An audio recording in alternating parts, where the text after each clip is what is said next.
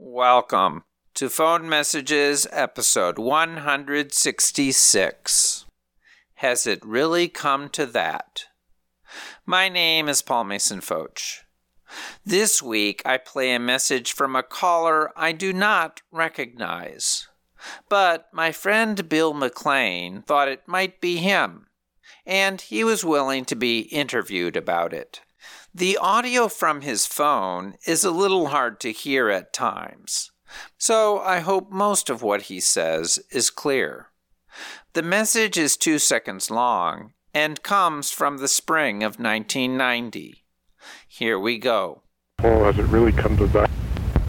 Something like, Paul, has it really come to that? I don't know, maybe I understood it was a joke. And I was just being a smart aleck back in my usual way. When did you first arrive at the University of Chicago? 1985. Do you remember by chance your first encounter with me? I remember one time we were in some seminar and you took out a sandwich and just started kind of eating it at the table. And I thought that was a little weird. Why did you come to the University of Chicago? That summer, I was visiting my girlfriend in Ohio. And, I had a layover in Chicago, and I actually thought, hey, I've never been here, and I may never come here again. This was like June of 85. Thought, the University of Chicago, that's famous. Let's see what that's like. And I went into the Seminary Cooperative Bookstore, and I was just completely blown away. And I talked to some people in coffee shops and stuff like that, and I was just like, this is where I need to be. I mean, at Baylor, very often I was one of the 2 or 3 smartest people in any class. In fact, I had to restrain myself and not talk too much. But all of a sudden, I'm surrounded by people as smart as me. University of Chicago students, they weren't as sociable as students at Baylor. It was leaving for a different environment, but an environment I wanted to be in. They asked you to do a lot more reading. For every course, hundreds of pages of stuff to read. Do you have any memorable encounters with the professor outside of the classroom? Well, okay, actually, I remember sometimes running into Forster. He taught Stoicism. It was like maybe he was some kind of weird Stoic, because even when it was really cold, like 15 fucking degrees, he always wore the same members-only sport jacket. And, usually in the winter, okay, I put on a down coat that basically makes a human being look like a hand grenade. Forster never wore a long overcoat or anything. I thought that was kind of bizarre. I don't know. I mean, what were the neighborhood characters like that Throckmorton guy? He was a biology professor. Spell his name? Throckmorton. Throckmorton. He would walk on the streets of Hyde Park, and he was kind of dapper in an umbrella and a nice suit with a folded collar and hanky in it. But the thing is, he'd take the handkerchief out, and he sung this song that he made up about all the creeps, perverts, fools, and masons. When he passed somebody on the sidewalk, he'd interrupt his song and just taunt them, and wave it at them. He must have recognized me from walking around, because every time I passed him, he would taunt me with the same refrain, "Get away, you filthy pervert," which was entertaining. The story of how Bill's encounter with the Seminary Co-op bookstore inspired him to transfer from Baylor to the University of Chicago embodies the aura of scholarliness that made the school so attractive to philosophy geeks like us. The bookstore, which opened in the basement of the Chicago Theological Seminary in 1961, was a cavern of seemingly endless tunnels filled with academic tomes, where one could easily become lost for hours. The philosophy professor Bill describes walking around in a members-only jacket was Michael Forster, a wonderful teacher and also my undergraduate thesis advisor.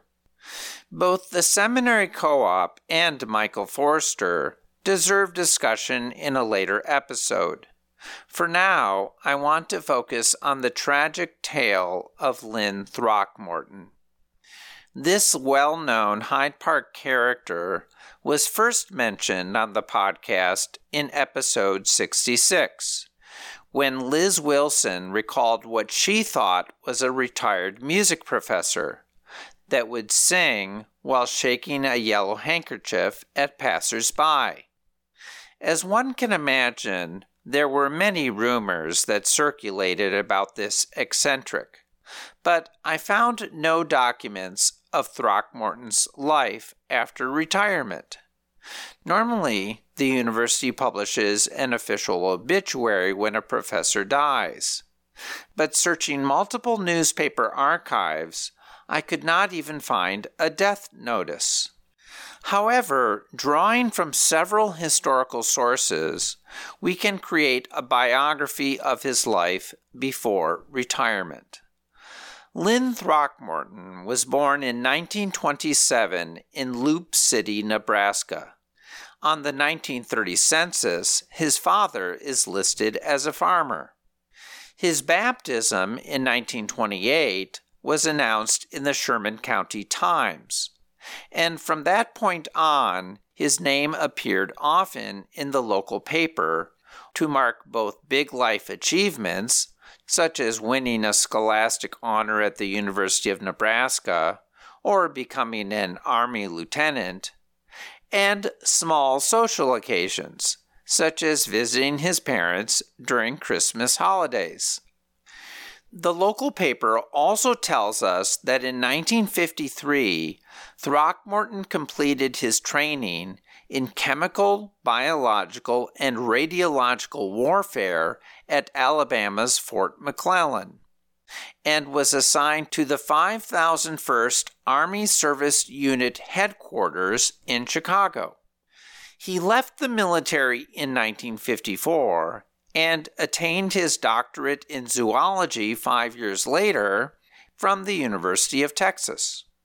After teaching a year at UC Riverside, he was hired by the University of Chicago in 1961, and in 1973 named chair of the Committee on Evolutionary Biology. In 1978, Chicago's Medical School Alumni Bulletin published a short profile of Throckmorton, focusing on his research comparing the evolutionary speed of different fruit flies. A year later, a large campus protest took place when Robert McNamara, the former defense secretary, received the Pick Award for outstanding contributions to international understanding, and the Chicago Maroon published a petition signed by over 250 faculty members, including Lynn Throckmorton, opposing the award. The Maroon mentions a lecture by Throckmorton in 1980, but from there, the record of his professional life fades. In 2013, the University of Chicago magazine published an essay by an alum who, in 1986, tried and failed to have an F grade to his core biology course changed. Although the professor goes unnamed, because the essay is dedicated to Lynn Throckmorton, we can assume it was him. Thus, we know that Throckmorton was still teaching in 1986. But by the time I left Chicago in 1991, he had become the familiar figure wandering Hyde Park with an umbrella and confronting people with his handkerchief. I can only wonder whether his time training with biological and chemical weapons had an impact on his health. Ultimately, he died in 2009 and was buried in his hometown of Loup City, Nebraska. If you would like to set the record straight for this defamed zoologist, please contact me through my website, pfoch.com. That's pfootsch.com. Many thanks to Bill for his eccentric reflections. And thank you for listening. Talk to you next week.